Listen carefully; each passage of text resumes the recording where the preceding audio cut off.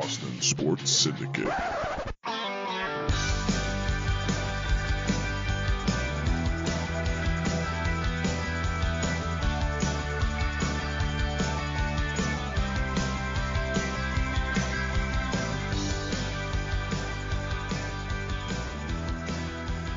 Hi, everybody. Welcome back to the Boston Sports Syndicate Fire the Muskets podcast. This is the Syndicate's podcast dedicated solely to the New England Patriots and the NFL. I'm Bill Travers. Thank you for joining us. And boy, do we have a lot to talk about again today. And joining me, because we have so much to talk about, is our usual crew for Fire the Muskets, our senior Patriots writer and Celtics writer, Derek McVeigh. How's it going, Derek? Going all right. How are you? Doing good. Also, our regular Fire the Muskets cohort, Syndicate brand manager and Mr. James Cam himself, James Collard. James, how are you doing? I'm good. I'm all right. I'm not good. I'm all right. You're just all right? I'm just all right. Okay. Right now. I'm all right. Anything in particular bringing you down? I think I know what it might be. I get so hyped for the draft, and then I get so disappointed in the end. Oh, okay. But we can hold it. No, that's what we're all here to talk about. So with all the news we have to talk about for the Patriots, once again we had to bring back two of our other cohorts from the Syndicate, our Red Sox and occasional Patriots and Celtics, and just a mad writing fiend, the great blogino, Chris Henrik. Chris, how you doing? Good, guys. How are you doing today? Doing well. How are you? How's your summer vacation going? You know, we're going into week 3 of my furlough life. We're mixing weird cocktails together, playing around with Snapchat filters. It's it's getting old. My furlough life. That sounds like a Syndicate YouTube show. That's it. It's happening. Your personal loss is a Syndicate's game because you've been writing stories like crazy, so we'll take it. And last but certainly not least is the Synditaker himself, Matty D. Matt, how's it going? What's going on, everybody? Whoa, back that off just a little bit. Whoa, back up. How about this? That's good. That's good. All right. Love the energy. Oh, you know I'm bringing the energy, always. So I'm dubbing this the Fire the Muskets Above the Parquet podcast to be named later because we've got all three of our podcasts kind of melded in here. And hats off to you guys on the Above the Parquet, which debuted recently. Very nice job. So we're going to make this a conglomerate effort today. Sounds good. All right. So we're obviously we have the NFL draft, which is looming out there for us to talk about. But there's a few other Patriots-related news that we wanted to hit on before we got into the draft. And maybe not the biggest news, but certainly sparked a lot of controversy was new Patriots uniforms were debuted earlier this week on Patriots Day, and it certainly sparked a lot of conversation in our Syndicates group chat. So we put up a poll on whether people like the uniforms or not, and I'm going to turn it over to you, James, for the results. So yeah, the great debate of do we like the uniforms? Yes, yay or nay. And we brought it to our Syndicate Nation, and 58% says yay. They like the uniforms. 42% says nay. How many times did you vote, James? I only voted on one, and that was our Twitter poll. Any comments? Do we get any comments along with those, or just votes? Just vote. On Instagram, we got someone put flames. So if I'm speaking the modern kid lingo, that's good. So, but yeah, that's all we got. So we James, sure the flames don't burn the jerseys? No. I looked to my brother and asked him what does this mean, and he goes, it means he likes it. And I was like, oh, okay, cool. All right. So the big question, James, that we always use you as the focus group. Did you like them? Yes. So the home jerseys are just the color rush jerseys. They're alternate uniforms that have been now upgraded to their permanent home uniforms. So really their not primary home. Right. And I think we all like those as the color rush. I don't think I heard anybody who didn't like them. I think a lot of people wanted them to be boosted up to be their regular uniform. Yep. I was every year I kept on saying these need to be our primary homes. I love them so much. Well, I guess they finally listened. So they made them the primary homes, and then they kept the blue pants, and they added a white variant version of it, which I have no problem with. Yeah, I'll have to say I'm meh. Not so much on the white jersey, but the blue pants with them. I think I might have looked better with just the white pants. How about you other guys? What are your takes on the new uniforms? At first, I won't lie, I was pretty upset because I wasn't really a big fan, but I've kind of seen them more and more. I'm starting to really dig the whites. I think if I were to get a Patriot jersey, I'd get a white jersey. And, I am in the market for a jersey because I currently have two, and they are Gronk and Brady. So you're in the market for new jerseys. Yeah, I'm going to need a new Patriots jersey, and I'm thinking I'm going to go with the white. And I think after just kind of stewing with my thoughts, I think it came down. The reason why I didn't like them is because they just weren't what I wanted. But that doesn't mean they're not nice. I do think they're pretty nice, but at the end, it just wasn't exactly what I wanted. Which was? A little bit more, a little extra, maybe a little bit more red in the jersey, kind of a little pay homage to the old way of the old jersey, or a white helmet. I also agree with you, Bill, that all white would have looked clean. Maybe they still do something like that. I don't know. But I guess we'll just have to wait and see with the NFL changing the helmet rule and allowing teams to have multiple helmets next year, I think it is. Yeah. Overall, I give it like you said, Bill, meh. I'm okay with it. Yeah, I was surprised they only came out with the two, because all the other teams that have come out with new uniforms this year, seems like they all have like 3, 4, 5. What do the Chargers have, like 6 different combinations for their new uniforms? Yep, they got 6. Atlanta has 4. Cleveland has 4. And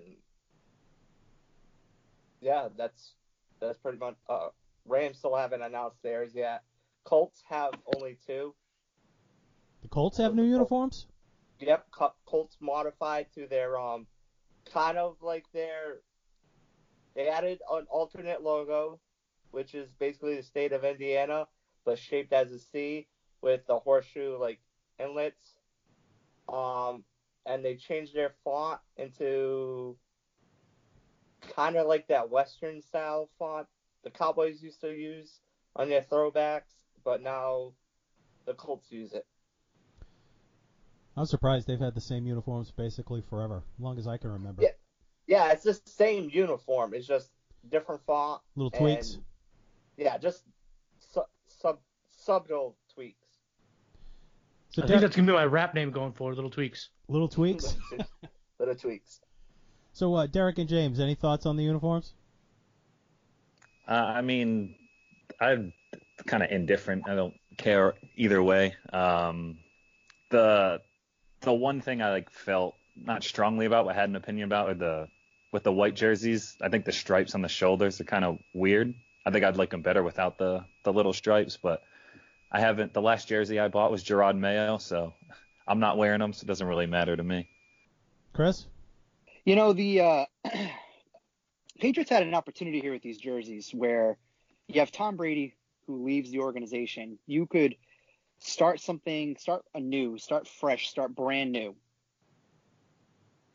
You come out with, and to react to you guys' point, the white on the blue would have been so much better if it was white on white. That would have been a nice fresh look. It would have been different. The helmets, with them being gray, and I understand why they can't change them right now. Changing up the helmet would have gone, I think a long way with the uniforms. I like the white. I like the white a lot. I think it's a clean look. It's different. I don't mind the stripes on the shoulders, to be honest with you. Again, it's different. It's not what we're used to. I think a lot of the fans are struggling with it because New England fans don't do well with change. So personally, I don't mind the white.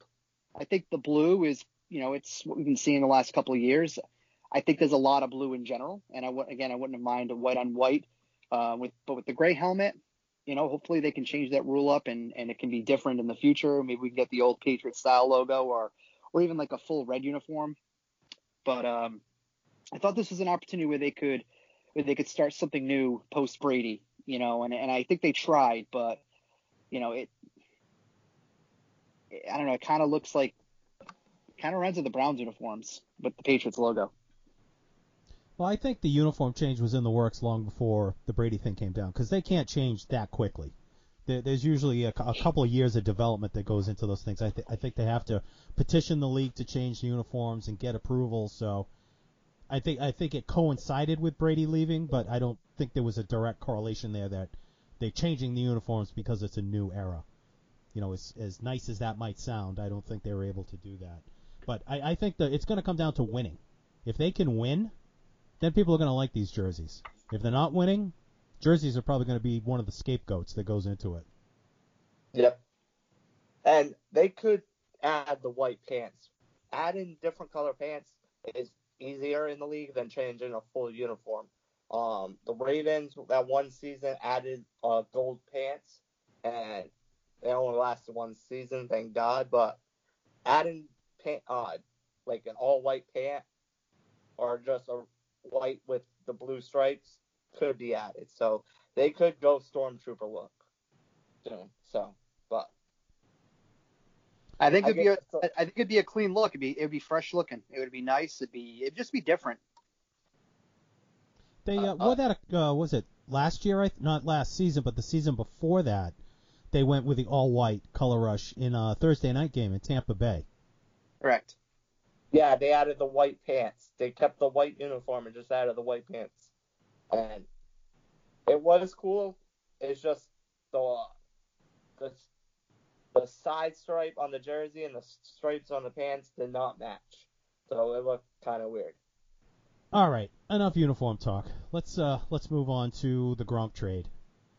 So this week the news came down that all of a sudden Gronk was ready to come out of retirement after saying he had had enough of football, took a year off, and now all of a sudden he wants to come back and go play with Brady in Tampa Bay. And the Patriots accommodated him and traded him for a fourth-round pick, was it? Yeah. They traded Gronk in the 7th round for a 4th-round pick. Right. What are your thoughts on that? Not so much what they got for a trade, but just the whole thing in general. How did that sit with you guys? Because I think it rubbed a lot of Patriots fans the wrong way. I understand. I understood it. I mean, Gronk, he didn't seem happy with the way Belichick was running the show even before he retired. So he had his chance to go play with Brady somewhere else, and he took it. And as far as the Patriots trading him, I think it was a no-brainer trade for them. He wanted out. He was only going to play with Brady, so when he retired, because he was going to get traded to Detroit, I think the season before he retired. And he was like, well, I'll just retire then. So all he wanted to do was play for Brady. That's fine. Thank you for whatever you did, for what you did for us. My only problem is what the return was. I think it could have been a little bit higher, but it happened.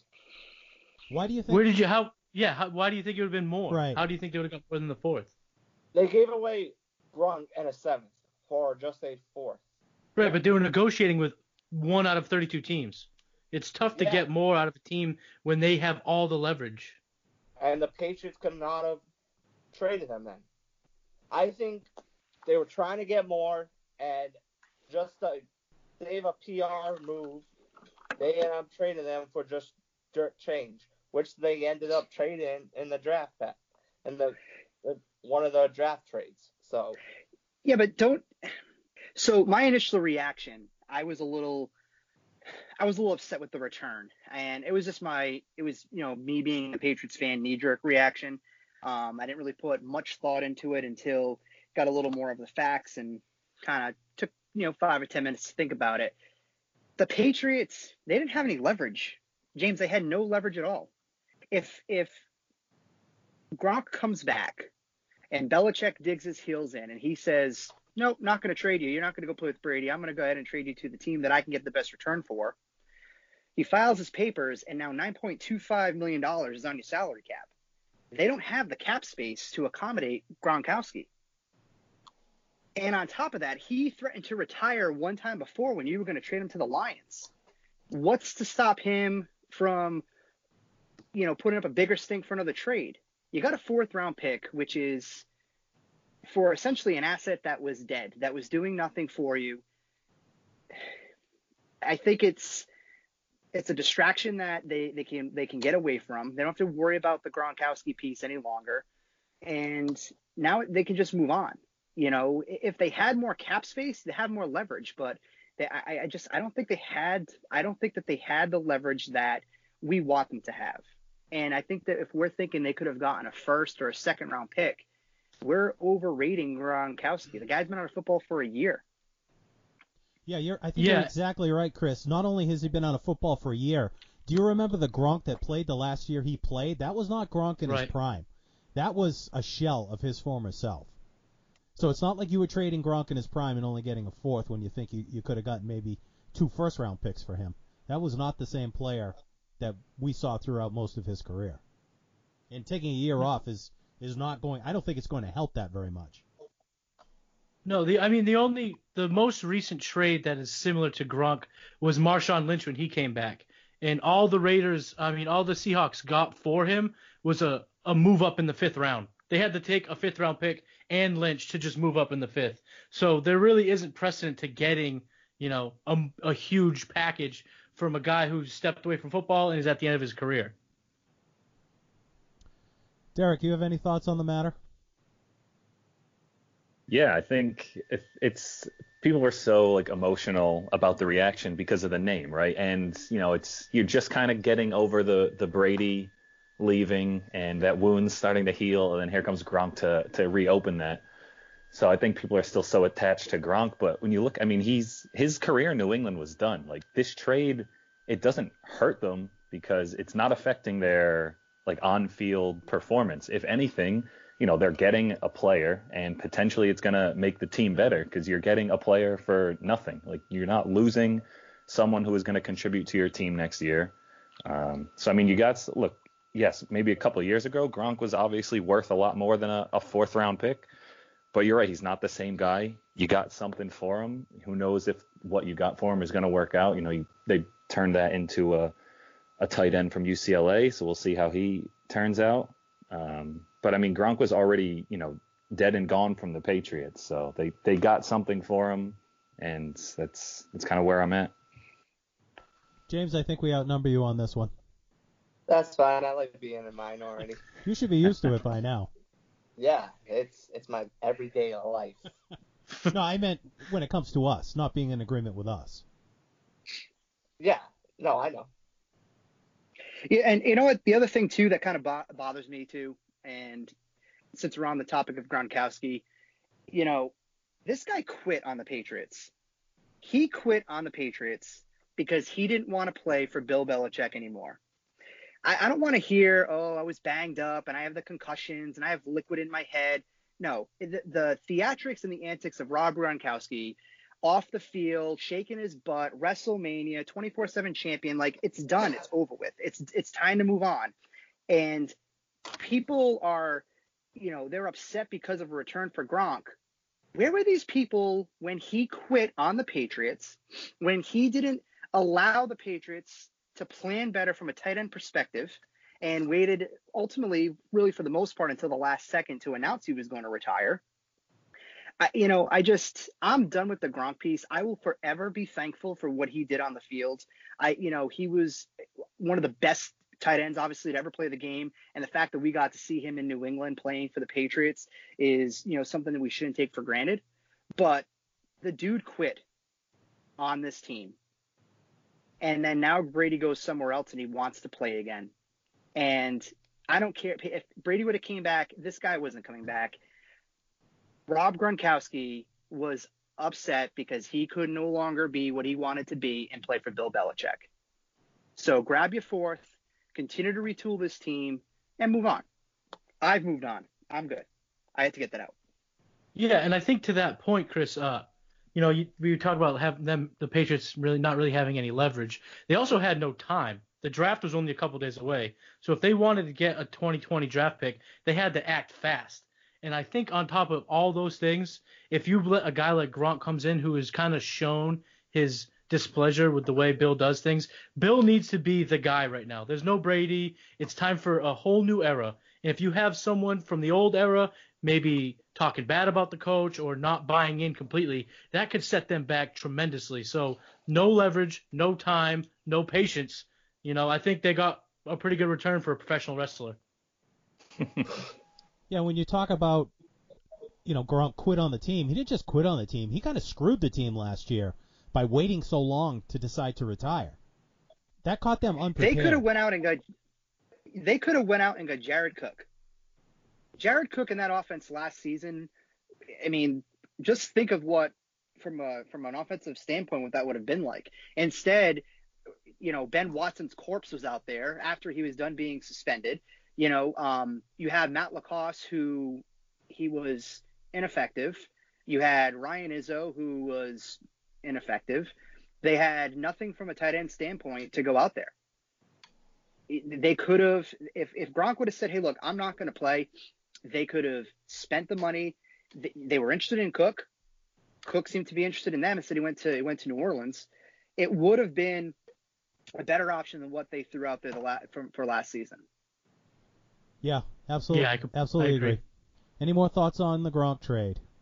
Yeah, I think we covered it all. I just want to, James mentioned it. Chris mentioned it. He was great here. He was one of the most fun players to watch. I mean, one of my favorite highlights of all time is throwing the man out the club. And, I thank him for that. It was great, but it's time to move on. All right, I guess it's time to move on. All right, let's get to the draft. And before we get to who the Patriots drafted, I want to talk a little bit about the virtual draft itself. Obviously, they couldn't all get together in a big auditorium and do the draft like they usually do and have the players in the green room and then come up on stage and get the hug from Goodell. Very, very different this year in the times we're living in now. But I don't really know if it made that much of a difference as far as the draft goes. I think ESPN and ABC and the NFL Network did a really good job of presenting it, given the challenges that they had. And it was kind of interesting to see some of the players in their homes just sitting there waiting. I mean, you had some players dropping and wondering when they were going to get picked, so you still had that drama that you usually have every year. But overall, I didn't think it was too bad. What did you guys think? Yeah, I thought it was great. I enjoyed it. Like you said, Bill, not only would get to see the players in their homes, we get to see all the coaches and like GMs and front office people and their setups in their homes. A lot of them with their families, with their kids. I just thought it was a unique perspective that you don't get to see very often. And I thought everything pretty much ran smoothly. Like it didn't seem like there were any hitches or hiccups along the way. I think Goodell was a little bit of a goon, but it was kind of entertaining. I enjoyed it a lot. I thought they did a really good job. Yeah, I got a few. Yeah, Goodell's such a goofball. Has anyone tried to be liked so much? Like everybody, come on, give it to me right before. It was too much. Come on, let me hear you, Packers fans. Come on. Oh yeah, that was totally. As they lame. cannot hear him. They're just in front of a screen, like, just blindly just making noise, and he's like, I didn't hear you, top left corner, and they're like, I don't know what he's saying. That was already pre-recorded. They would, you had to, record it and put it in the hashtag right. on Bud Light. That was through Bud Light itself. And you knew. Yeah, he was trying to lead, Vikings fans through the skull chant. It was he just looked like such a moron, but I give him credit. I mean, I'm sure it's got to be a difficult thing to host that draft. You saw he was losing steam by the end of the third round, just kind of sitting back in his chair and putting his feet up. Well, the dude is almost 70 years old, isn't he? Right. Yeah. But I mean, you've known Tua Tagovailoa was going to be drafted long before that night, and you still pronounced his name wrong. I mean, is it that hard to get a pronunciation? He did the same thing with Marcus Mariota a couple of years ago when he was drafted. Yeah. He butchered his name too. The number 2 pick in the draft butchered his name wrong. I mean, is it really that hard? One thing I thought was really cool, did you see the setup that Jerry Jones had where he was picking on from the yacht? On his yacht? Is that not obscene? I mean, that's so Jerry Jones. Is that not the most Jerry Jones things you could have done? I figured it was like the video room in his mansion. No, he was on his yacht. And that was probably his best draft in years. He should be drafting on that yacht in conducting free agency and just running the organization from that. They would have won 4 more Super Bowls if he was doing everything from the yacht. I think But that no, puts they answered the question too. He had told his entire scouting department to leave him alone. So I guess the problems with their drafts have been with the scouting department and not Jerry Jones on the boat. And all this time we thought Jones was the problem with that team. No, he is. Guy just needs some peace and quiet out in the deep blue sea there. Yeah, I wonder where he was. Was he out in the Caribbean somewhere, or No, I guaranteed he was in his driveway. in a boat? Yep. In his driveway. In a yacht? No, Did you see that boat? Yeah, That's not in can't put anybody's yachts in your front driveway. yard. Although everything is bigger in Texas, so something like that maybe would fit in somebody's driveway in Texas. I don't know. Maybe that's like his version of Betsy's bathroom breaks. Oh, jeez. Great series. You know what, James? You might have a point, though. It might not be technically in his backyard, but he may just have a huge body of water in his backyard near his mansion. So maybe he was like docked right outside his backyard. If he lives in Corpus Christi, there's a bunch of man-made beaches. So it could be there. I don't know about that. Boats like that are usually in the ocean. But what do I know? I don't have one. I don't even have a small boat, so But I guess I don't know that much about boats. Can we I drive talk down about to the this? Cape Cod Canal, and I see things like that come through the canal. That's my extent of knowledge of yachts. what about Cliff Kingsbury's house? That was a Oh, pretty you mean nice Ryan setup. Gosling? That was legit insane looking. It was so funny to see it just set up like that. Like, if you would have put Kingsbury's setup next to Belichick's setup, you would think Kingsbury had the 8 rings and all the prestige, not the guy who was sitting on a horrible checkered table in Nantucket. Well, I mean, Nantucket's super expensive, but if you would have just looked at the inside, you would have not known where he was. Yeah, he could have been in my kitchen for all that was what it looked like. He had 2 laptops and no cares. And a beautiful husky puppy who absolutely stole the whole draft. You guys? Who would have thought Belichick had such a cute dog? Something I have in common with him. I used to have a husky like that. And, you know, that Huskies are nice. Huskies are nice, but that's the perfect temperament for Belichick because they're aloof dogs. They don't really like to be around people. They don't really, you know, they're not like the kind of dog that'll come up and cuddle with you, you know, and then they're just as happy just wandering off by themselves. So I think personality-wise, that probably fits Belichick very well. That's just all the commands he gives his dogs. He just grunts and they sit. He grunts, he fetches the ball. So, you know, maybe it was the dog who actually made that first pick. So why don't we start talking about the Patriots picks? I think that's a good segue. Yeah. So, did anybody else have any clue who the Patriots took with their first pick? And let me just go back on that a little bit. They did it to us once again, made us stay up till almost 11 o'clock at night, and then traded out of the first round. So, thank you very much, Bill. You did it to me again. You suckered me in. So they finally do draft on Friday, and actually moved up in the second round. Did they move up or did they keep their pick? That was the pick that they had That from was the pick Chargers. they had from the trade with the Chargers from the night before. That's right. Yeah.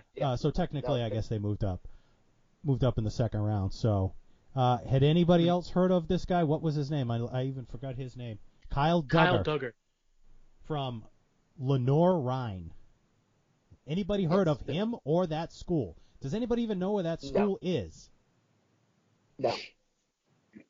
Lenore or Rhine?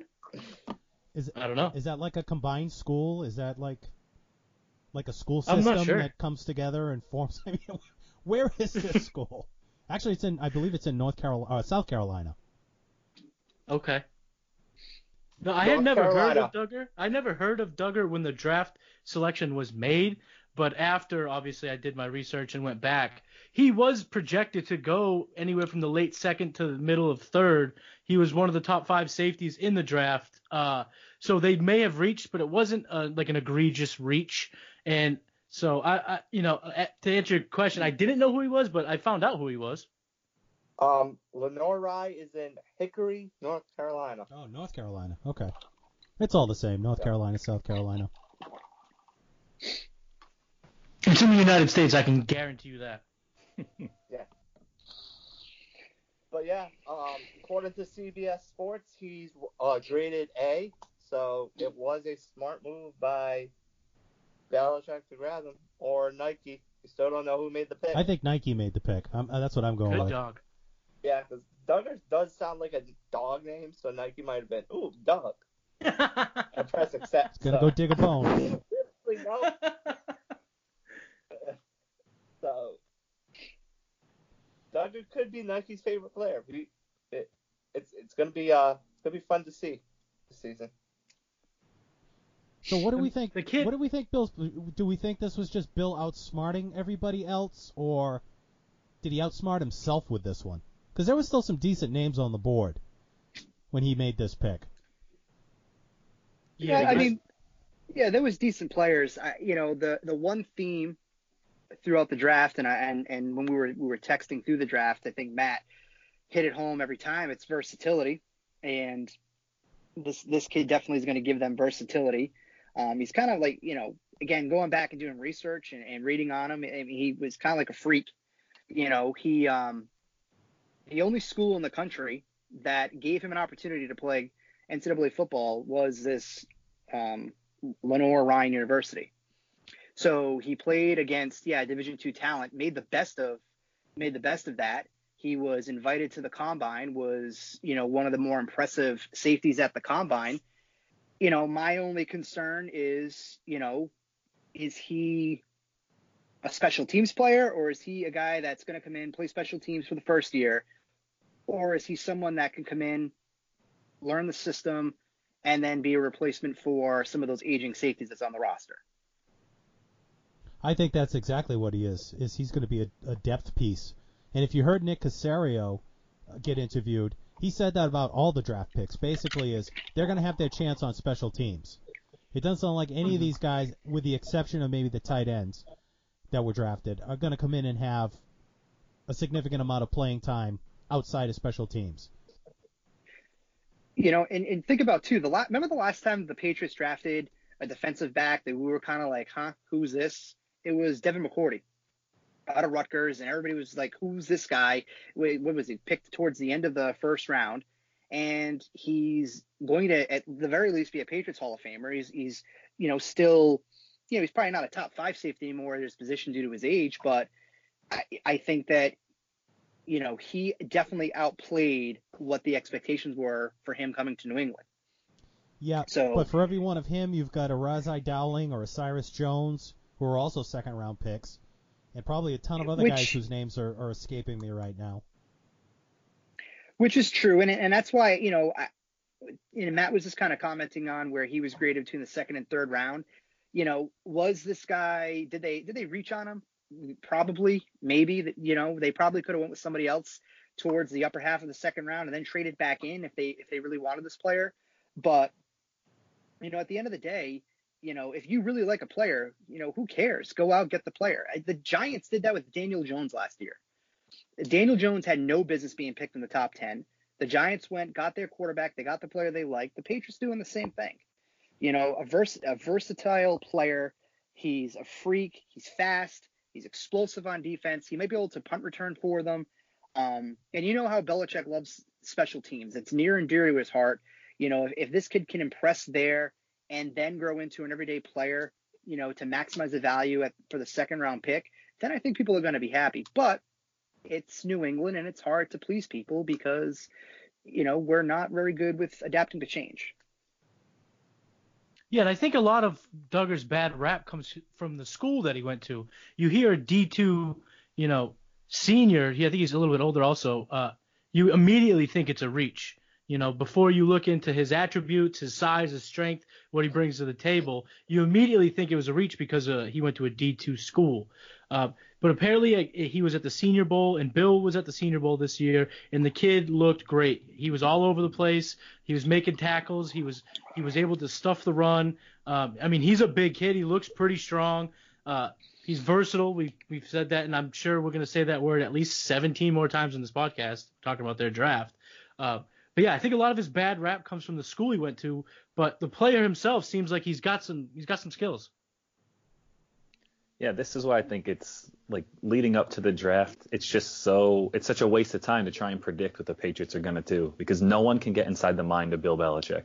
No one has any idea what they're thinking or who they're targeting. I mean, all the mock drafts I looked at, and maybe there was one out there that had it. I don't think anyone predicted the Patriots would take this kid, in the second round. And Matt just mentioned it. I think it was Chris Gaspar talking about it, that he was at the Senior Bowl and impressed, and Bill was at the Senior Bowl, which is uncommon for him because normally the Patriots are, going to the Super Bowl, but this year had the early playoff exit, so he was able to go to the Senior Bowl and saw this kid and, saw how he did against some, elite competition. So I'm sure that put things in his favor. But the big thing is with me, I mean, he's athletic, and their defense and that side of the ball needs more versatility and more athleticism. So it's just you got to wait and see what he's going to turn into. You need to get younger, especially at the safety position. So maybe they took him earlier than necessary, but until you see him play, who really knows? Yeah, you're right. They definitely need to get younger at safety because both McCourty and Chung are 33. I think Chung still has that cocaine possession charge hanging over him. I think he was supposed to go to trial in March. I don't know if it ever happened.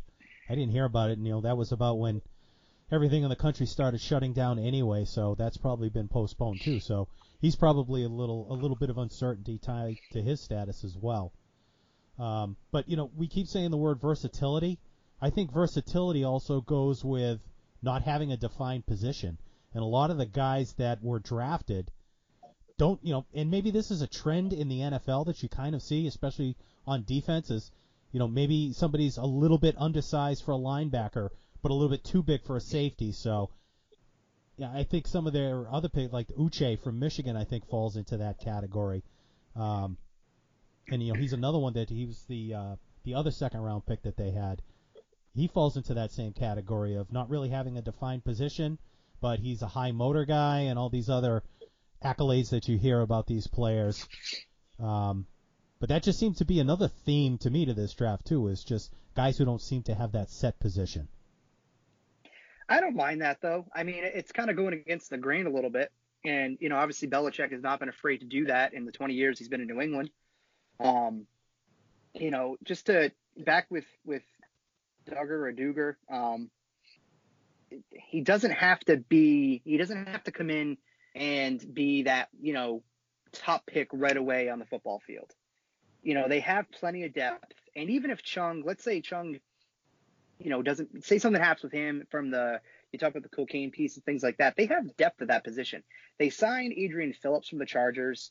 Phillips can be someone, that, again, special teams, but he can go maybe fill that Chung role in the short term. They still have Terrence Brooks. They did trade Duron Harmon, but, you bring this kid in here, it doesn't really fit a need right now, but Belichick, I think, and Cassera are thinking long term. So, and what's wrong with just bringing in good football players, and just, I think it's how the league's trending. Baseball's trending the same way. I think leagues are adapting to, just how these people are athletes now. You know what I mean? Versus just, hey, I'm a linebacker and that's all I do. Yeah, positionless sports.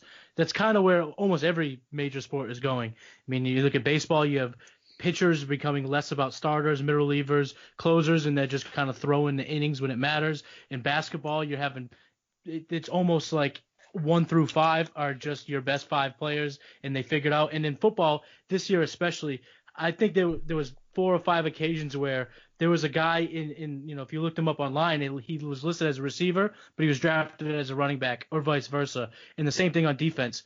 Guy was a safety, they announced him as a linebacker. Guy was a DN, they announced him as a linebacker. So positionless football, it's the thing of the future, and it's here now. So I guess it's a thing of the present. The present is now, or the future is. The future is now.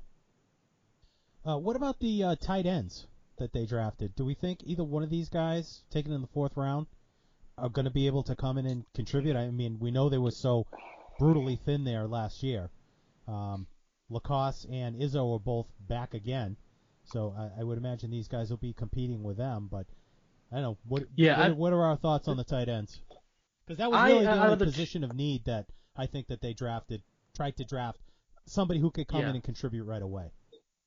Right, and I think they made that known when they took 2 back-to-back, that they were really trying to make sure that they solidify that position. But out of the two, the one that I'm more excited about is Dalton Keene. Love it. Love the pretty pick. much the H-back from Virginia Tech. This kid is very versatile. There we go. We said it again. If you noticed his highlights, he wore 29, and that's because he was a running back in high school, and he initially was a running back as he came to Virginia Tech.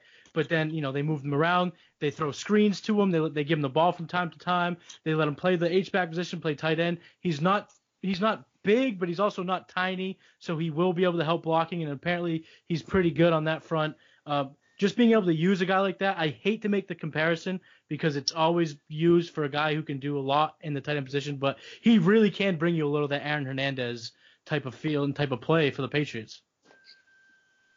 Yeah, I was going to say, Matt, that this is reminiscent of the 2010 draft, and obviously that's when the Pats got Gronk and Hernandez, and they were such a dynamic duo, so it's not fair to give, Keene and Asiasi that designation now, but this is how it feels. They got a guy like Keene who's versatile, can line up all over the formation. Wasn't really utilized at Virginia Tech from everything that I've read. They feel like the best is yet to come with him. The Patriots might be able to unlock a little bit of his potential. And then the kid from UCLA feels more like a guy down the middle or, down the seam across the middle type physical pass catcher. So I think it's similar to when they took Gronk and Hernandez. Now, that may not be as good as the two of them were, but that's how it feels. Yeah, and the thing from both of them, they're both, I guess, really good blockers, especially Asiasi. Asiasi, I guess, is a very nasty blocker, and the Patriots love that. Blocking tight end talk, that doesn't go over on the syndicate. You know that. That's not very sexy. True, but still, it's still part of the game, But what I thought was funny was Keene was more of the Aaron Hernandez role, but I think Asiasi looks like a Hawaiian Aaron Hernandez. Yep. Agree with that. I really hope he doesn't come with any of the baggage, obviously, but the kid does kind of look like him. I was just going to say, I hope those comparisons are only on the field. On the field only. Yep. We're not saying that they drafted a professional wrestler and a gangster. They drafted guys reminiscent to the style on the field, just on the field stuff. To go with Becker, I think Nick or Belichick both have said it. Keene's going to be playing all over the field, so he's going to be versatile on the field. So he might be that halfback where how they use Orlando Roberts as that fullback maybe, or he's gonna go out and be that tight end. So Keene has some strong potential, and Asiasi was decent at UCLA, and both tight ends were a really good choice. I love the pick of Keene, and I'm going to tell you that I think that it's probably their best pick in the draft outside of the linebacker from Michigan. He's the definition of a Swiss Army knife, and you guys have been saying that he plays all over the gridiron. And just think of the player that you're getting. This is a kid who long hair, mustache, just comparison to George Kittle, models his game off George Kittle. If the Patriots found the next George Kittle, kudos to Bill, kudos to Nick, and just their scouting. Because again, this is a player that wasn't on the radar for people to talk about. ESPN wasn't telling us that we need to like this player, for us to go and put our eyeballs on the TV. But there is a lot of upside with Keene. Looks like he's got a ton of confidence. His girlfriend is an absolute smoke show. If you go onto his Twitter and you see her, this is just a player that there is just a ton. There's just a ton of upside. What's his Twitter handle? That's that pre-Moneyball talk there. There is just a ton of upside here. I really like the pick, and honestly, I assume we're going to give our overall Patriot grade scores for the entire draft, but I think that this is a B+ pick. I really, really, really like this player. I think they had a home run here, and this is the first player that they ever gave up a future draft pick for to acquire him. In the 20 years that Belichick has, run this team, and now the 80-plus trades that he's made, this is the first trade that he traded a future draft pick with other picks to go up and get this kid. Wow. They clearly think he's special. I think it's a great pick. Wow. I agree with you on that one, Chris. Keene was a good pick. For me, though, my steal was Anfernee Jennings from Alabama, a third-round pick. The Patriots lost Van Noy this season, and I think they're gonna move Jennings to that linebacker role. If people read my article, my mock drafts, which according to our group chat, no one did, so thank you. I had to read it, James. I edited it. Yeah. Okay. I also posted it a million times for you, so I read that. I read it too. I think that dig goes to the boss. Yeah. But I thought all you had were Notre Dame players in there. No, I had other players. Notre Dame players. The New England Fighting Irish. After you get down the first two picks, Anfernee Jennings was my third selection, and the Patriots selected him third. So I called it. But I like him a lot. He's gonna do. He might be one of the few rookies that actually gonna be playing on the main defense. So he's gonna be someone to watch out for. Well, they do have quite a few holes at the linebacker spot with all the defections they had this year. But I always have a problem when they start making comps. Like you said, Keene was. Keene was a comp to Kittles. Anfernee was a comp to Van Noy. I heard Uche, they comp Bruschi. I mean, these are all pro players that we're talking about, and we're comping a guy taken in the fourth round to a current all pro. Well, and that's obviously it's a good point because you want these players and these guys to kind of develop into who their own identity and their own kind of player. I mean, at the beginning of the NFL draft, how many in the first 5 picks they're calling Chase Young a Hall of Famer? The guy hasn't even played a down in the NFL, and they're already putting him in at Canton. So I get that, but from a Keene standpoint, he straight out said, "This is how I model my game. I model it after George Kittle." George Kittle was a late round pick. He was a 5th round pick. He made himself into what he is right now. I think Keene, same thing, super confident, 4th round pick. He's come into one of the better situations from a coaching perspective in the league. Unfortunately, maybe a year too late because, he doesn't have the luxury of Brady, but that also could be a blessing here. So, to jump into Jennings, I like the pick. You're getting a player that, clearly he went to, he played under Saban, Saban and Belichick, they're, BFFs from way back when. And to James' point, yeah, he could potentially start right off the rip. He can, from what I was reading, they're going to try to, work him into both linebacker positions. He can be on the edge rush. I mean, they had so many holes on defense, and they went and addressed that right away. To some people's, displeasure on this podcast, but it was a need that they had. Just point fingers, Chris. Just point fingers. Well, I would if I could see it right now. But no, I just it's a quality pick. It's a quality pick. He's got injury history in the past, but that just also seems to be in Belichick's wheelhouse. So it's a good player. It's a great pick.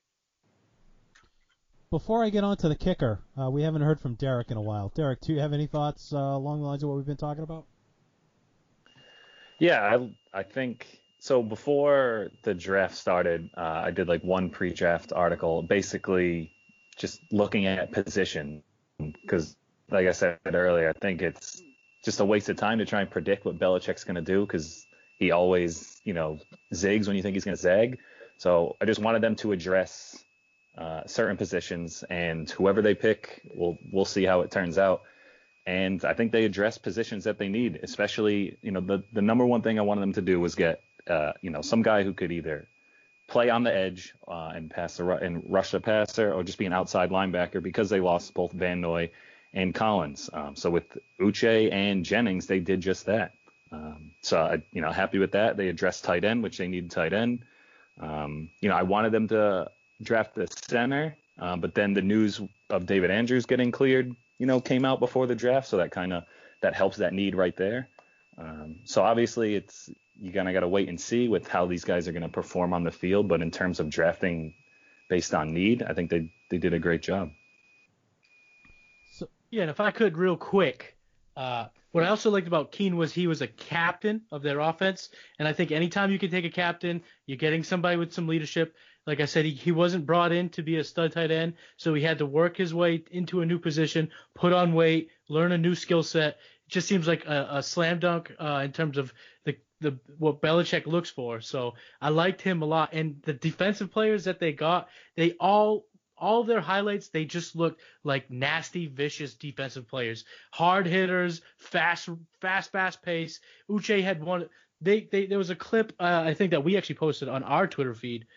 It had showed 2 or 3 of his bull rushes, and this kid looked nasty. Just got low and pushed the tackle all the way back into the pocket and took down the quarterback. I just liked that they clearly had a game plan. They wanted hard-nosed, vicious, ferocious defensive players, and I think all 3 of them can bring that to the table.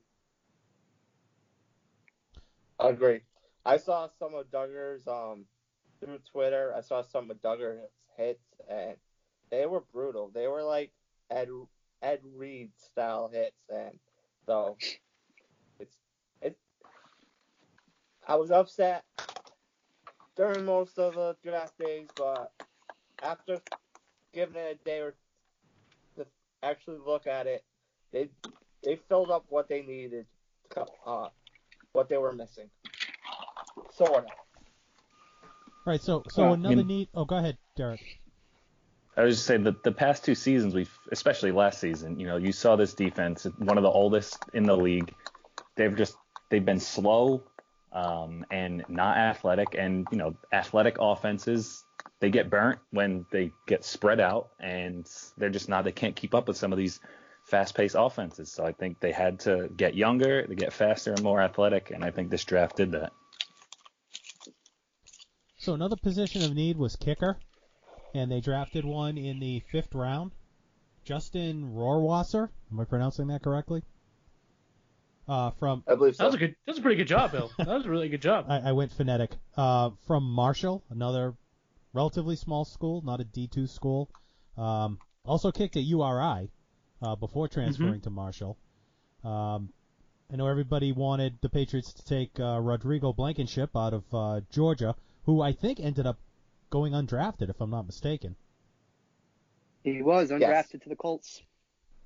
Do people like him as a player, or they just like that he wears rec specs? I think it was the glasses. Yeah, I'm gonna have to go with that.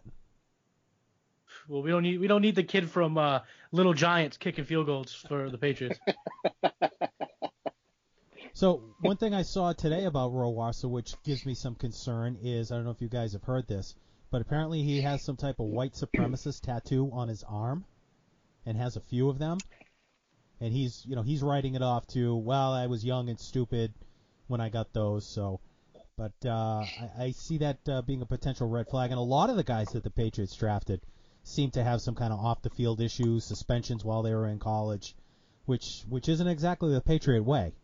So I don't know if this is a sign that maybe with with the state that we're in, and they couldn't do face-to-face meetings and probably do as much due diligence as they have in the past with some of these players, maybe those kind of things ended up cropping up on them with some of these picks.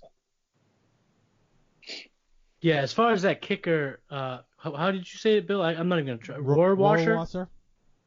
Rohrwasser? Yeah, I mean, I was, from watching his highlights, I thought he was a good pick. He seemed like a very good kicker. And then that news came out, and it is a little bit concerning. I don't know too much of the history of the tattoos and obviously what he's about, but if that's the type of thing that he's about, I mean, how can they keep a guy like that in today's media and today in the way everyone's labeled about stuff? It would suck to have to drop your 5th round pick. Never mind, how's he going to fit in the locker room? Oh, of course, yeah. I mean, I don't think many people like white supremacists. I mean, I could be wrong, but I personally don't, and I don't think any of you guys do. So, I mean, if he was my teammate, it would be, like you said, Bill, it would be tough to hang out with him. All right, any more thoughts on the individual players they drafted or some of the unsigned free agents that they brought in afterwards? Because I want to move on to the draft in general, but if there's any more thoughts on any of the individual players.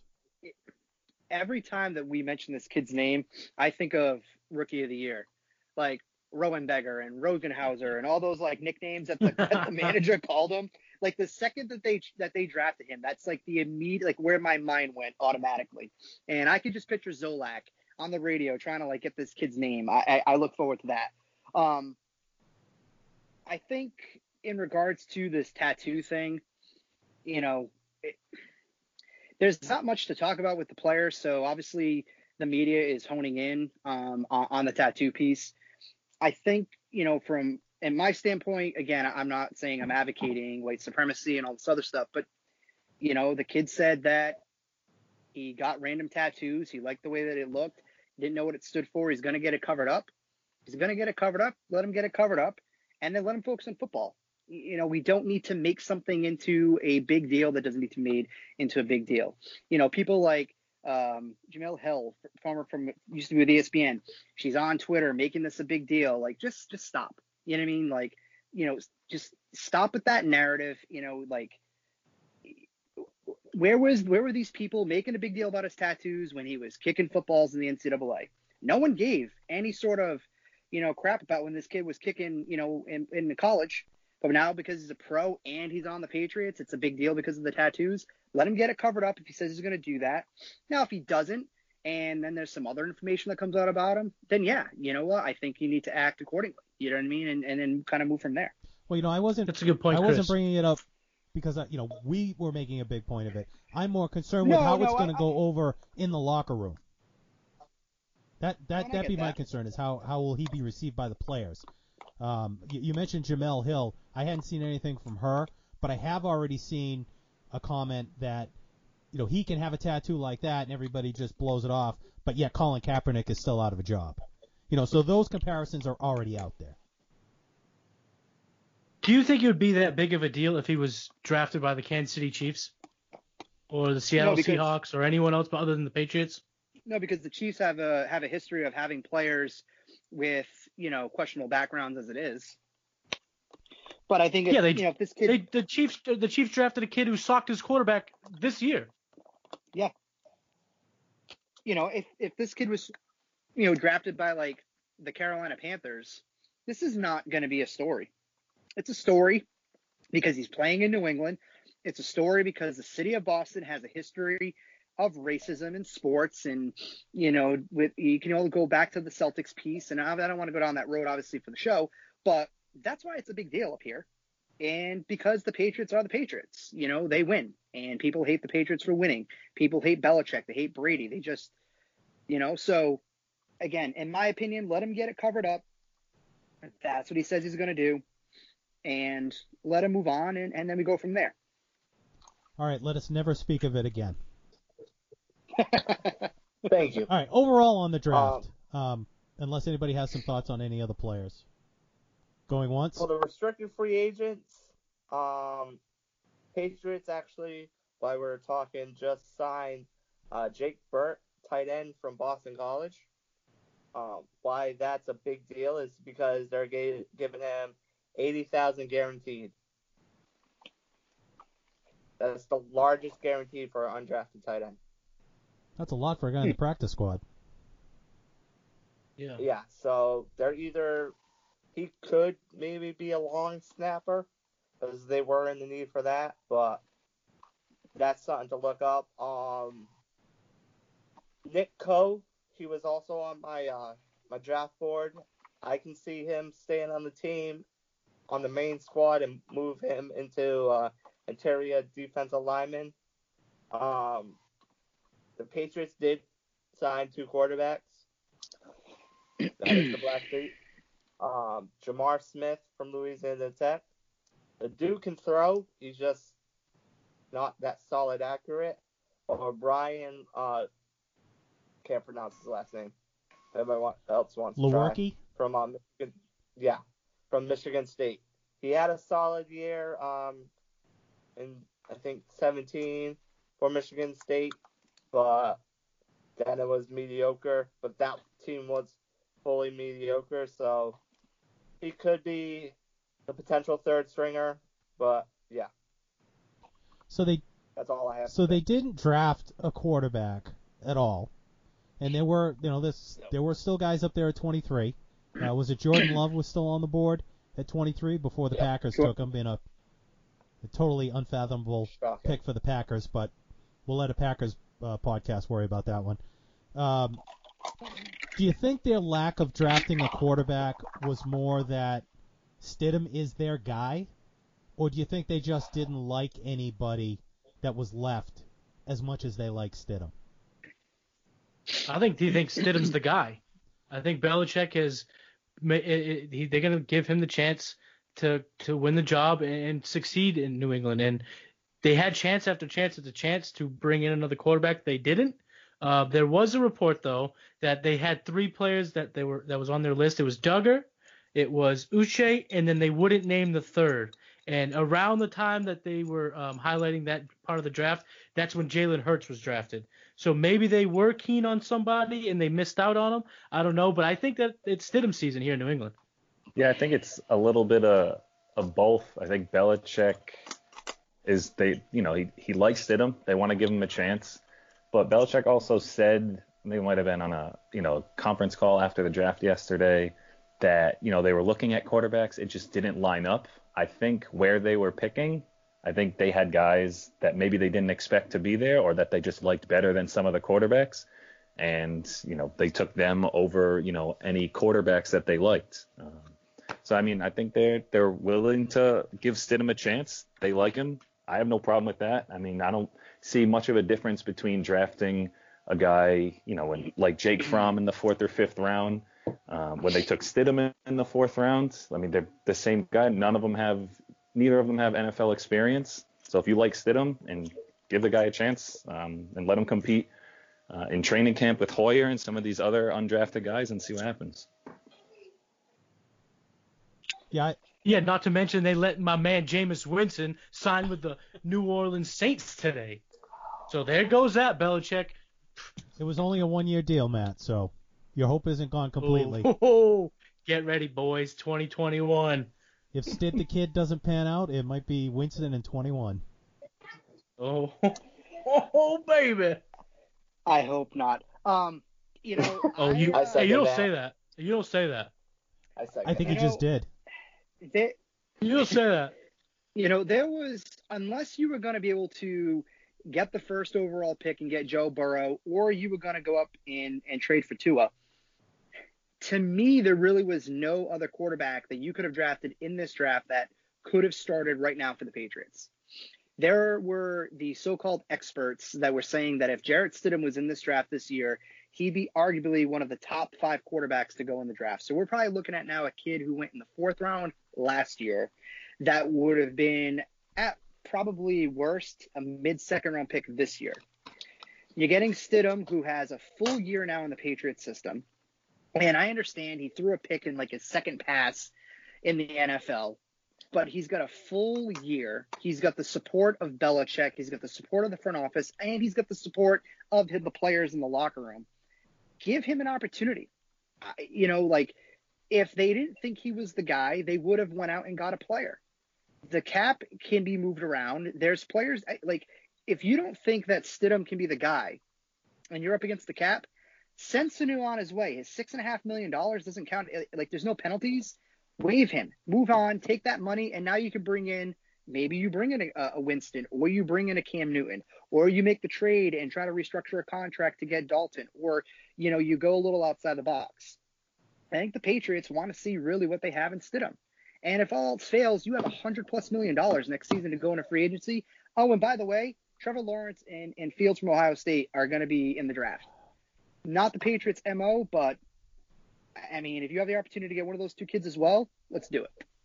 Yeah, I agree with that for sure. I mean, it when you really think about it, it works long term and short term. Because in the short term, if he succeeds, they win. If they lose, like you said, Chris, Trevor Lawrence and Justin Fields are sitting right there in next year's draft. So I guess my question would be and this is kind of elephant in the room, at least for us. James is not happy that Jarrett Stidham is going to be the quarterback. So I guess my question I'm going to pose to you, James, is this. If Stidham isn't your guy, who should be the quarterback of the New England Patriots and why?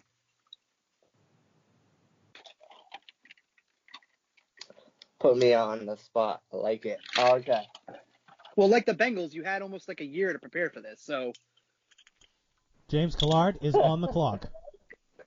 And speaking of which, why does it take them when they've had 3 months to prepare and it took them 15 minutes to announce the pick?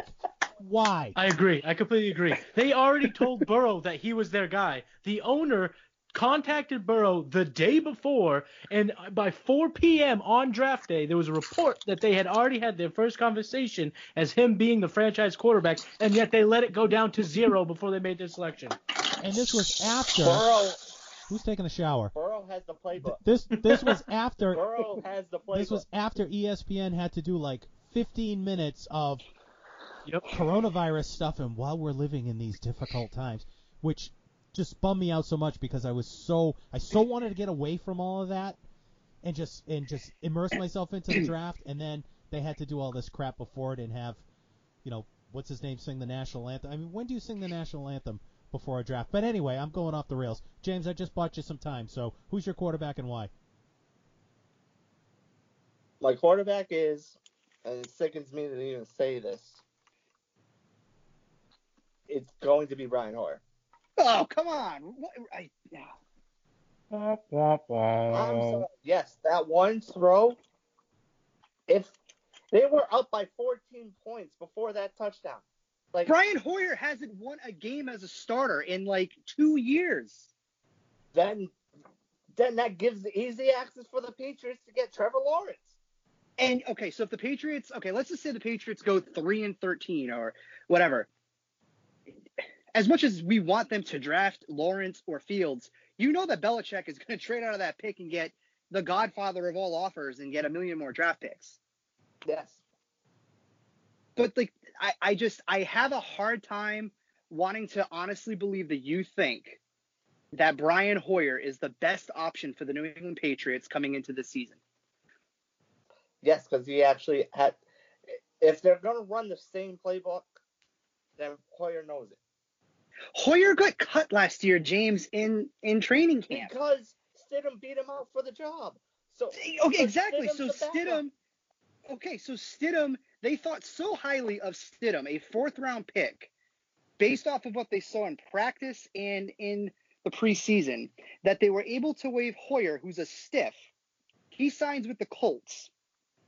He then, in turn, gets waived after they sign another stiff in Phillip Rivers. And now we're going to bring him in. He's making nothing for money. And we think that Brian Hoyer is going to lead this offense and lead this Patriots team. Neither of them are going to be able to lead this team. This team is offensively, I hope I'm proven wrong that Stidham is good, but Stidham is a backup. If they honestly trusted Stidham, they should have left him in that game to finish off the game. If you think that Jarrett Stidham is not ready to be the quarterback of the Patriots and that Bill Belichick is going to go with Brian Hoyer as the starter, then they would have drafted a quarterback in this draft. Yeah.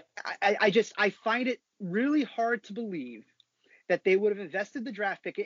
And to be honest with you, it really doesn't matter, I think, at this point with the Patriots, whether they draft them in the 1st or in the 7th round, because I feel like they value those picks and those players like all the same. It just kind of feels like what the Patriots do. But like a 4th-round pick is a pretty substantial pick for the Patriots. You invested in Stidham. He gets a full year in the system. You bring in Hoyer. Hoyer's there to be the insurance plan.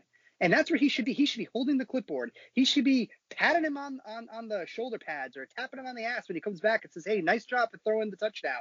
Like, Brian Hoyer should only be on the field during pregame warmups. Like, if anybody who's a Patriots fan thinks that Brian Hoyer is going to be the guy that's going to take the Patriots to a 9-7 record this season, it's just not going to happen. That's not. I don't think he's going to be a 9-7. Brian Hoyer's under the center is going to be 3 maybe 3 wins. I don't even think that happens. Miami got really good. They got some decent talent. So there ain't no guaranteed wins on the Patriots schedule. I just don't. Everyone has like put the baskets in Stidham. Stidham hasn't proved nothing. So you bring in competition. Competition makes the leader, makes the quarterback. So you're going to have his only competition as Brian Hoyer. So that he already beat him. So why should he go to that next gear if you already beat him for the backup job? So James, you say everybody's going with Stidham. Do you think everybody is really high on Stidham, or are we just accepting the fact that it's going to be his job? I mean, I don't think anybody's projecting him to be the next Brady or even an All-Pro player. But I think we've come to accept the fact that Brady's gone and Stidham has the job now, for better or for worse. And there was whispers at the end of the year around Foxborough that the scouts believe that Jarrett Stidham was a year away from being a real good NFL player. So they're going to have to do it a year early, but still, I mean, they're high on him in Foxborough. So maybe it's time we should be too. I'm not saying that Jarrett Stidham is the next Tom Brady, because there's never going to be the next Tom Brady. We just need someone who can be, that next guy that can make this Patriots team a competitive football team. Honestly, if Stidham led them to, say, 10 wins this season, and I think that's on the high end, I'm going to take that. I have a really hard time believing that Bill Belichick will assemble a team that's going to win 3 games or 4 games next season. I just think that there's a pride factor. I think that there's a lot riding on a legacy, because I know Brady's saying he doesn't focus on a legacy, which I think is crap, but Belichick is focused on a legacy. He's chasing Shula. I think that means something to him. I think a lot of people have said it means something to him. If I had my way, would it be Stidham? No. Would I have maybe potentially kept Brady? I think it's weird, and I don't like the fact that Brady's going to finish his career elsewhere, but I also don't like the fact that you're going to invest $25+ million of guaranteed dollars into a 42, 43-year-old quarterback. I'm not a Cam Newton guy, so, I think Stidham is your best option. He's cheap, and it allows the Patriots to take a look at him this year. You win 9 games, you win 10 games, great. If they don't win, you have $100+ million in salary cap. You can make a trade. Maybe there's a quarterback that doesn't want to be somewhere anymore, or hopefully not. You're not in the top 5, and you get one of those 2 guys. But Brian Hoyer, I want no part of Hoyer starting for the Patriots unless Stidham is hurt. In our last Fire the Muskets, I asked all of you guys what you thought the Patriots record was going to be next year. This was after Brady left. We went around and we gave all our projections. I think most of you guys were in the 9-10 win category. Am I hearing a backing off of that now? Don't everybody jump in at once. No, I'm still there. I'm not exactly sure what number I gave out, but I'm going to stick to it because I think 9-10 wins is definitely realistic. I mean, if they wanted 13-14 wins, they should have signed Jameis. If you want 13-14 picks every 4 games, yeah. I don't know. The Saints got a good one. Yeah, they got a great third-string quarterback. You know what, though? No, he's their second string because Taysom Hill's not a real quarterback. But you know what, though? They just gave Taysom Hill $21 million in a 2-year deal. 16 of that is guaranteed. Yeah, to do what Dalton Keene's going to do for us. Play a bunch of different positions, play the Joker. But guess what? I also feel vindicated in my reasoning because arguably the second best coach of this era took a shot on a guy because he has the arm talent and he wants to see what he could do in molding him. I feel vindicated in my reasonings. It didn't work out the way I wanted it to, but I still feel vindicated. Back up off me, guys. I think Winston's just hoping that he can get Teddy Bridgewater and get an opportunity to kind of show his worth and just get a amazing contract like Bridgewater did in Carolina. Yeah, he'll get it with New England next year, 2021. Let's go, boys.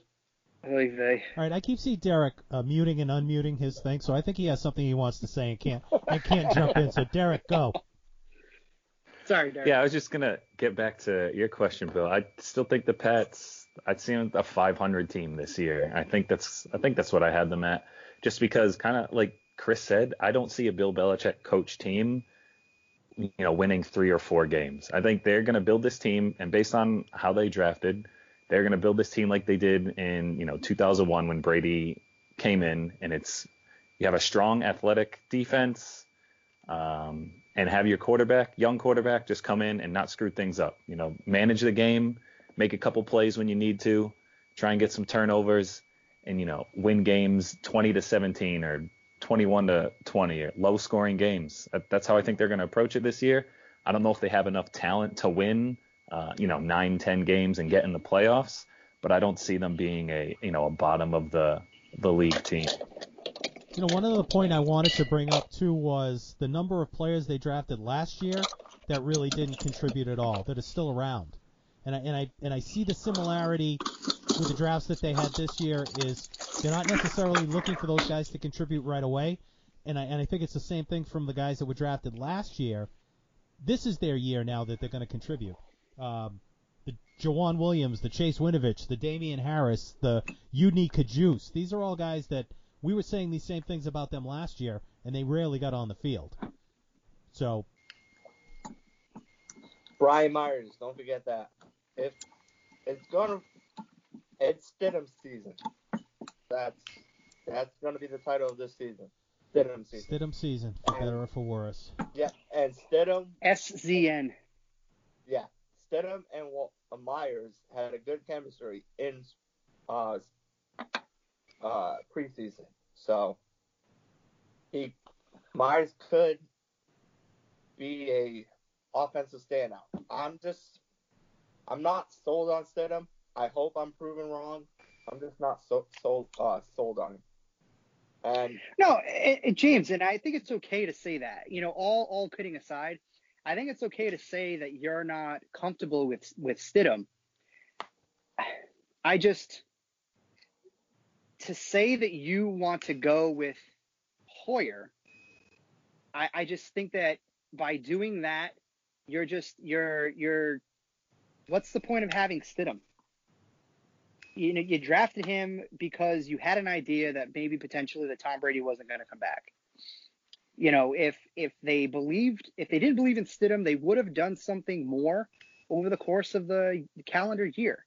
I mean, obviously, we only are privy to what the media tells us. You have to think that Bill Belichick, Nick Caserio, the Crafts, they had to have some sort of inclination that just maybe Tom Brady wasn't going to come back. And that was probably pretty evident when the franchise tag was off the table, he starts selling his house and everything else. So you had opportunity over the last year to go out and get the next potential guy. I feel like that if you go and ride and die with Hoyer and then bring Stidham in, like you're just, for lack of better terms, you're just retarded his whole progression and his development as a player in the NFL. And maybe potentially trade value. Yeah, I think it defeats the whole reasoning. I think they moved on from Brady was, he was getting old. So why would you, move on from the greatest of all time and bring in another quarterback in his late 30s to, and have him start when he's significantly worse, not an NFL caliber starting quarterback. He is here to be the veteran presence because they've always had some type of veteran, on the roster as a quarterback. In Brady's early years after they moved on from Bledsoe, Damon Heward was around just to have that guy. So it's not three rookies or whatever, or three young guys on the roster. So Hoyer is there for his veteran knowledge to pass that along to Stidham. I think I'm not sold on Stidham too. I have no idea what to expect, but I'm willing to accept it and see what the kid has.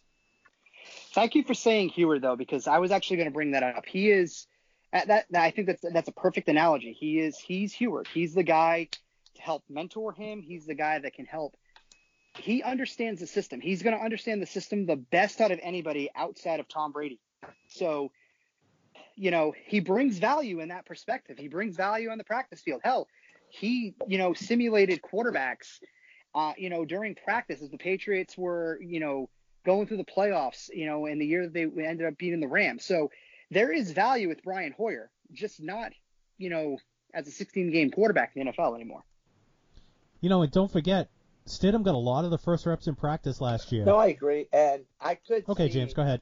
Maybe to go back to the value point, maybe Stidham is a trade piece down the line. Because there's going to be free agents next year, and maybe one of his names is Aaron Rodgers. So, I think really quick, because it's not on the agenda, but you know what? Why don't we just go ahead and go over it anyway? It's far-fetched. I wouldn't rule it out, though, with the cap space to have next year. And I don't think people should really kind of naysay and poo-poo on the idea, because Bill Belichick has brought in – I mean, you think of the players that Belichick has brought in during our time as a Patriots fan. Would you have ever thought that Randy Moss would have been a New England Patriot? Corey Dillon, Darrelle Revis. Like, he brings in premium talent. If Aaron Rodgers isn't happy and they have salary cap space, wouldn't that be just the biggest middle finger to Tom Brady and say, hey, I'm going to go ahead and usher in, an Aaron Rodgers who could maybe give you 3 more years of relevancy. He helps Bill Belichick get to where he wants to be. And just imagine if you won a Super Bowl with Aaron Rodgers, what that does to the, quote, Brady legacy doesn't care about. Like, I just think that the storylines behind that, just, the jerseys we talked about, how many of those will be sold in New England. And there's been a lot of people who have just been, I don't want Aaron Rodgers. Like, how do you not want Aaron Rodgers? Like, if that guy's available and you don't have the quarterback to lead your team, how could you not want Aaron Rodgers? But it's fantasy talk. It's barroom talk. It's talk to chat with your buddies while you're having a beer, and some wings. But, if there's a possibility, Belichick needs to do his due diligence and see if he can make that happen. Beer and wing. You want to talk about a quick middle finger? It would be if they let A-Rod rock 12 when he got here. Ugh. AR 12 over TV 12 every day. That'll be our shirt that month. You lost me on that one, Matt. A-Rod rocking 12? Yeah, doesn't he wear 12? AR. I think he meant to say AR, not A-Rod. A-Rod, yeah. Aaron Rodgers. Oh! Yeah, I was same thinking, thing, yeah. I was thinking, the ball player. Rodriguez. No, well, we always go to baseball. We always Red Sox. We always bring it back I was to thinking baseball. Alex Rodriguez. I'm thinking, I thought he wore number 3. What's he talking about? And then 13 with the Yankees. No, yeah. But can you imagine? Aaron Rodgers comes to New England and they say, you know what? You can wear 12. No, I don't think Kraft will ever let that happen. No, probably not. But we can talk about it. Do we think that Rodgers and Belichick could coexist? I mean, Rodgers, he ran McCarthy out of town. Absolutely not. And that's, from the people who do this for a living, that's the material that you have, the stuff that you can talk about every day, just that dynamic would be that's a mini series that's going to be on ESPN if that happens. That's what's going to be airing on Sunday nights 5 years from now when both players are out of, when both I'm calling him A-Rod too. Aaron Rodgers and Belichick aren't in the league anymore. No, I don't see them coinciding long term, but if you could get 2 years out of him, but again, that's probably not going to happen. It's probably 95% not going to happen, and that's fine. I just think that it's an interesting topic. The second that Love was drafted, it was immediately on Twitter that, it was immediately in our group chat. It was, and it was poo-pooed. It was poo-pooed on by the negative Nancys of the group, but that's fine. If that's what I think makes our dynamic so special. But I wouldn't rule out really anybody to the New England Patriots, because I think Belichick has given us, at least the history of he's not afraid to bring anybody of any cachet into this team. If Antonio Brown can make this team, anybody can make this team. Agreed.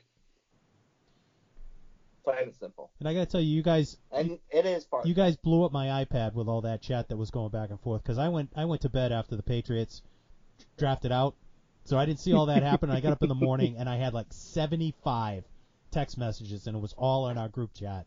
And my iPad locked up because it took all my storage away with all the gifts and stuff you guys drop in. I've said it before, I'll say it again, we should make that our Patreon stuff for our group chat. That is worth the price of admission right there. Yeah, I completely agree. Half of the times what we say, but yeah. It's definitely not PG-13 though most of the time. Oh no. No, it's no. and I think that's what makes it great. Hey, Venmo is always open. I might put that on my Twitter. Put that on my Twitter page. So, All right, guys. So once again, we're way over an hour, and we still haven't gotten to half of the stuff on the agenda. So, real quick to close it out, I want to get all of your grades on the Patriots draft, and then I want to just get a quick thought on whether you think we will actually have NFL games this year. So let's go around our virtual table that we have here. What do you give the Patriots grade for a draft? I'm going to go to Derek first because he's unmuted right now, and I think he wants to talk. Yeah, I'd say, so again, I mentioned earlier that I just look at the draft based on positions and take the names out of it because admittedly I follow college football a little bit, but I don't know a lot about a lot of these guys. So I think you look at the positions they drafted. I give them a B+.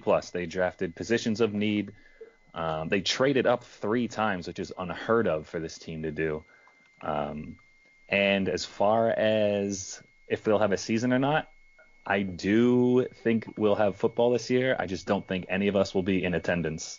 I can't imagine them opening up stadiums to 70,000 people again this year. I think we're all going to be watching the entire season from the couch, which I'd be fine with as long as there's something. James, your grade. I will piggyback to Derek with that. They did cover up their needs, so I'm gonna give them a B+. And yes, there will be football, and there won't be people in the stands. I'll still be watching at home, but so if you want to boo, you're just gonna be booing in front of your television. But yeah, B+, and there will be football, just with no fans. Matt, your grade. I admittedly, I was pretty down on their draft to start, but after digging in and doing some research on the names, because I wasn't really familiar with them at first, I give them a C+. They did well. They grabbed some guys that show a lot of talent, and they filled needs like you guys said. But I'm still not really sold on after watching other teams draft. I think that a lot of teams did better. So if I'm going to do a sliding scale, there, I'm going to give them a C+. That's harsh coming from you. It is a little harsh coming from me, but you know what? Maybe it's a new. Hey, no, it's not. That is back-to-back podcasts. Back-to-back podcasts there from you. Maybe I'm changing. I think this whole shelter-in-place thing might be getting to him. It's getting to me. It is.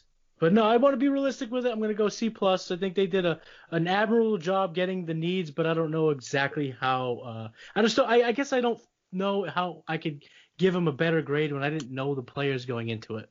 And I, want to know the players. But anyway, C+ there. And then will we have football? I do think we'll have football.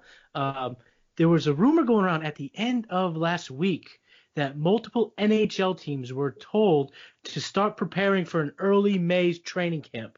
So if the NHL gets the ball rolling, the NBA gets the ball rolling, MLB gets a season, I have to imagine that the NFL will have one as well.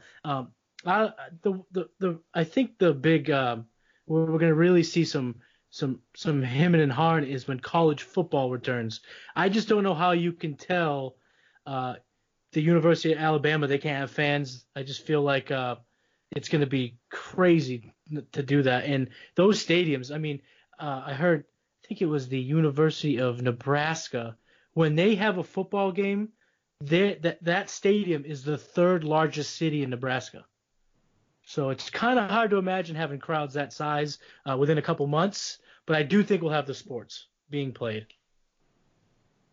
All right, Chris. So I think the Patriots overall, they drafted for need.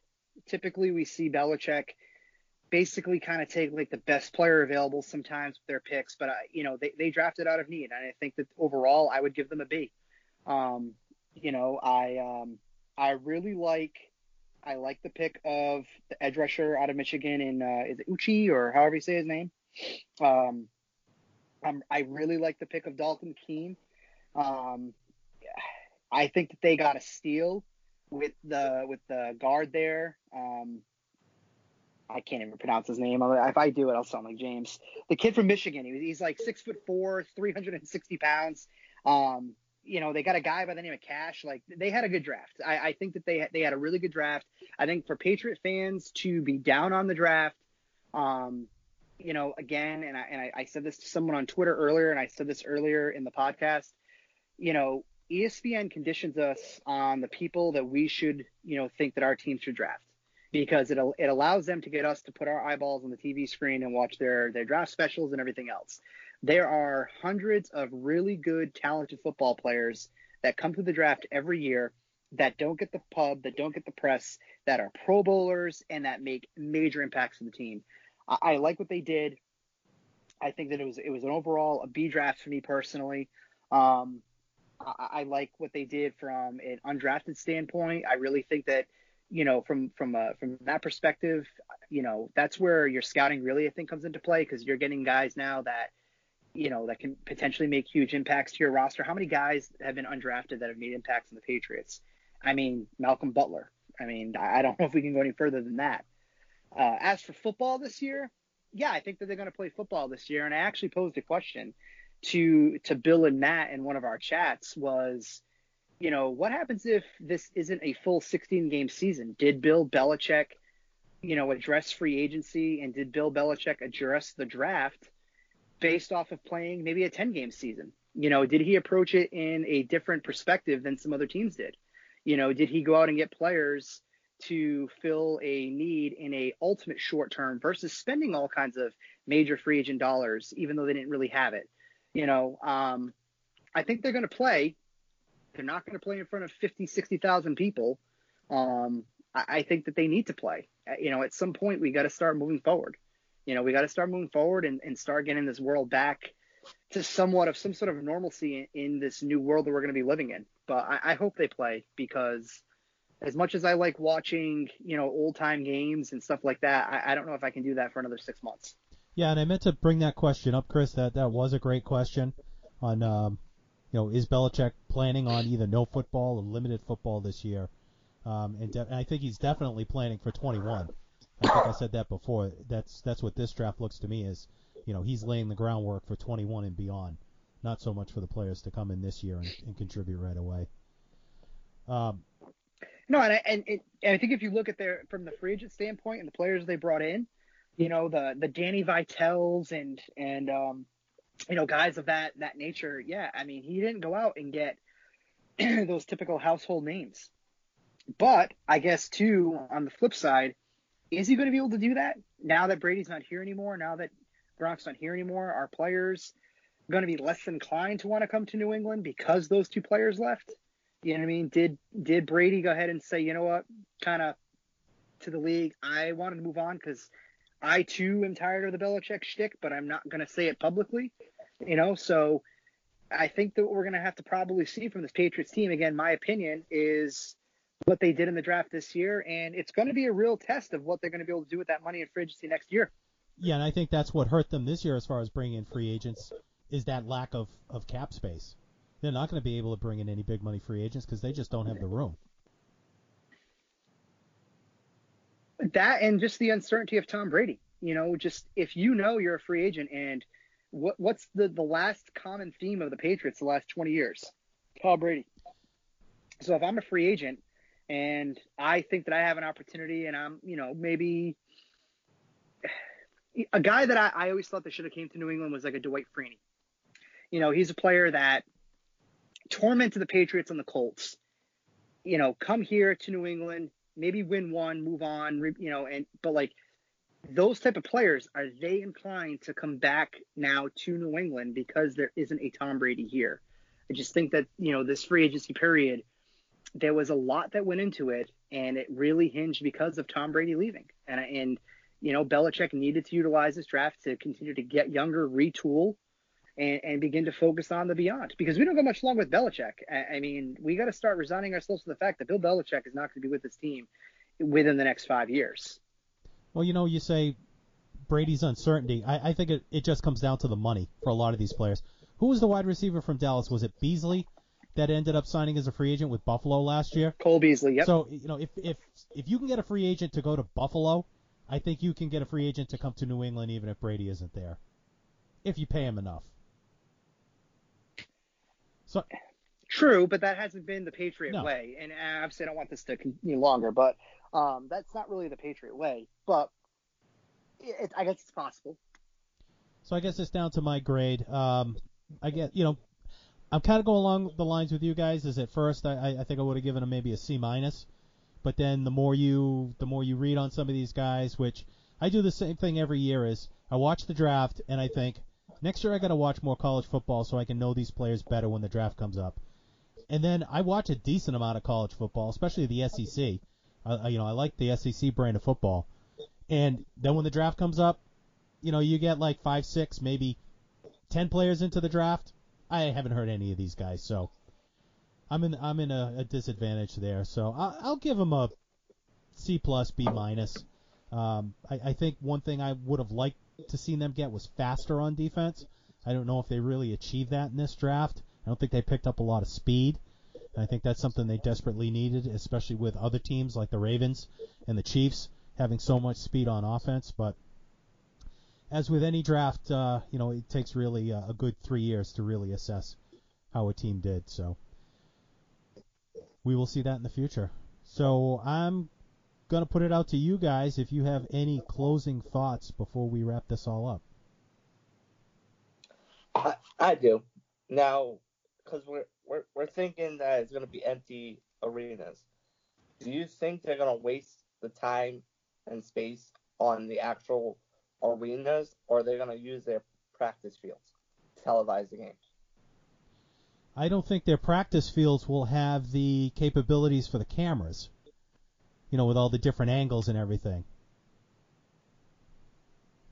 And yeah, I don't think that they can. I don't think that the practice fields can sustain, the locker rooms, all the people involved in broadcasting the game.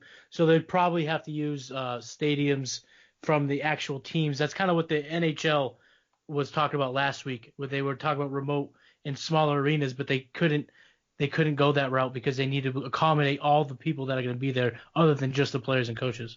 Yeah, you need your medical facilities. If a player gets hurt, you've got your your trainer's room right there. You've got your X-ray stuff. If you're out on the practice field, that's even that much further you have to go to access that stuff. So I don't know if every team has their practice field right next to their stadium like the Patriots do.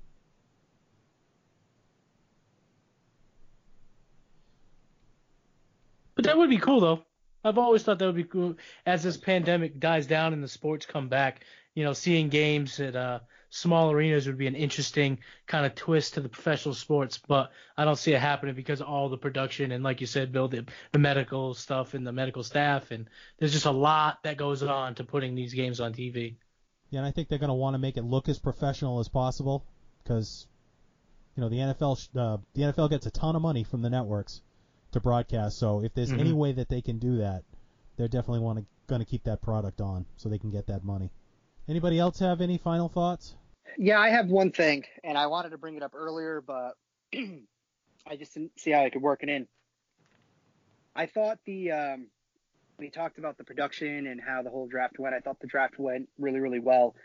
I really could have done without Trey Wingo's sad stories after every single guy was drafted. What was that about, man? Like that was crazy. Maybe one or two guys, but it felt like every single guy. There was a story that we had to tell, and it was about death and despair and drugs and no, we don't need that. We have a virus that is sweeping the world. This was the escape. And yet we talked about the virus, and then we talked about those stories don't ultimately define the player. Now, some it does, some 100% it does, but it doesn't need to be a filler for content for every single guy. I could have done without that. Hopefully ESPN, that was something that if they're asking for feedback and, small little groups to kind of give them information on that, and they say this because I thought that was unnecessary. That was just. It would be listed. It would be He is the 13th best 40 time at the position. He had 45 career tackles, whatever, and his mother had drug addiction for 16 years. It was like, what is this? It's Why almost are they doing this? Like, I literally thought about at one point when I was watching the draft, like, we could totally do like a syndicate thing where we did a profile on each person and then talked about like their strengths and like almost like a draft card and then put the sad story in there. Like, it just why do we need that? Like, we don't need it for every single player. And if I was the just thought kid, that- if I was one of the kids, I'd be like, what are you putting my business out there for like that? Like, I don't need the whole world to know that like my mom struggled or my grandpa died of cancer last week. I just feel like give these kids like a chance to just be happy in the best moment of their life. I saw one that they did a breakdown on a player, and they, like you said, they had his 40 time and all that, and then it was, where's a necklace to honor his sister? Right. It's too much. It too was much. Too much. You know, Trey Wingo, like, dude does a great job. And again, I know he's only doing his job, but come on, ESPN, like 3 days of sad stories. It just, I don't think Trey was able to get to Walmart to get any hair dye because he was looking old. Oh, his eyebrows were looking real gray. That and his nose. I almost swore there. We almost had to edit me out right there. Hey, while we're on that topic, did you guys see Justin Herbert when is it Justin Herbert got drafted by the Chargers? Did I get his name wrong? The kid from Oregon. Mm-hmm. No, you got it. You got it right. On the second night, he was interviewed by Maria Taylor, and I don't know if it was the lighting or what, but he looked like the kind of kid like he gets lost in the woods overnight, and he was like walking through a pricker bush. He had all these scratches on his face, and it was like, where the hell has this guy been? Oh, that kid's a weird cat. So the one thing that I heard about him and read about him was he's like an introvert, and you know, you're going to LA, which is one of the biggest markets, you know, in the entire country, let alone the world. You know, he's a great athlete, a lot of talent, but that kid just seems a little weird. I was talking to Matt about this. It's kind of like that movie Draft Day with Kevin Costner. That was thank you. He kind of reminded me of that quarterback Callahan that, you know, the Browns owner wanted to have all the talent in the world, but there was just like something about him. No one showed up to his birthday party. Yeah, like I'm telling you, there's gonna be something about this kid within like 3 years. They're gonna be like, that's why he had all the scratches on his face. I'm telling you right now. Oh, we really go off the rails sometimes, don't we? We do. Hey, we do. All right, Derek and Matt. Derek and James, they don't experience that enough, so you guys are embracing this in person. Derek and Matt, any final thoughts? Nothing really. It was nice to finally have some semblance of sports with the draft. Now it's over. We can all be sad again. But looking forward to how this offseason progresses and how it affects, you know, doing like a virtual mini camp or virtual camp and how this affects all these rookies and, you know, assimilating into the NFL. Just interested to see how it all plays out. Okay, Matt, you have the final word. I'll just make it quick. I every year I love seeing these kids get drafted, seeing just their families, the hugs, you know, the tears, the joy. You can't help but just really root for these kids, fulfilling their lifelong dream, making it into professional sports. And I've always been a big fan of that, and I thought this year was great because everyone had to be home. You know, there's always a lot of people in the auditorium, and they have family and their agents there and everything. But being in their home atmosphere, having their family around them, I always love that moment. All right, cool. Guys, this was a lot of fun, as always, getting together to talk some sports and get away from all the other stuff that has been bringing everybody down. So, and if you want more content, check out our website, www.bostonsportssyndicate.com. I wrote these all down so I'd get them right. Follow us on Twitter and Instagram at Boston Sports Syn, S-Y-N, and check us out on Facebook at Boston Sports Syndicate. Guys, why don't you give everybody your Twitter handle or any of your other social media contacts if you want to pick up some follows. I actually recently just changed my Twitter handle, so it is no longer. When I tweeted you about James Winston I had a number morning, in it. I was like, "Where's Matty Westside?" Matty Westside is no more. It is now Matty D Rose. So Matty D _Rose. All right, Derek, where can people find you? Nice and simple. McVeigh34. Keep it nice and professional. James? Also first of all, I want to do a shout out on our YouTube channel. A lot of fun content is going to be coming out there. Me and Chris are becoming mad scientists and coming out with some cool content in the coming months. I also want to do the medical shout out shirts. They end on Thursday. Thursday is the last day you can get them, so order them soon. Buy merch. All proceeds, buy merch. All proceeds will be going to a charity of our choosing. Where you can get follow me, message me, at me is at James_BSS on Twitter and at JC_BSS on Instagram. Message me, tell me my takes are wrong. I love the feedback. All right, Chris, you're up. Yeah, so just really quick, I just want to give James a little recognition, because all kidding aside, he did a really good job on the medical syndicate T-shirts and hooded sweatshirts. And for the people who are going to listen, I tweeted this out. It's not a money grab that we're trying to do. The shirts and the sweatshirts, if you do buy one, the money is going to go to a good place. Where that is yet, obviously, to be determined. But no, James does a really good job when it comes to that branding piece and when it comes to those logos. So kudos to you, James. You did a really, really awesome job at that. When it comes to wanting to find me on Twitter, very simple. It's just my name. It's Chris Henrik. And then I also want to plug, because obviously it's our other Twitter handle that is growing by the day. It's Red Sox Pod _BSS. That's strictly Red Sox NLB content to coincide off the mothership, the main Twitter handle. So, and just again, seriously, buy those T-shirts, buy those hoodies, because the money's going to go to a good cause. And a lot of people cash in, in times of need, and we're not looking to do that. So, that's all right. Anybody wants to find me? I'm on Twitter at btravers_SYN, and I'm up over 50-something followers, guys. So I'm feeling pretty cocky. So I might have to start actually tweeting now. Yeah, baby.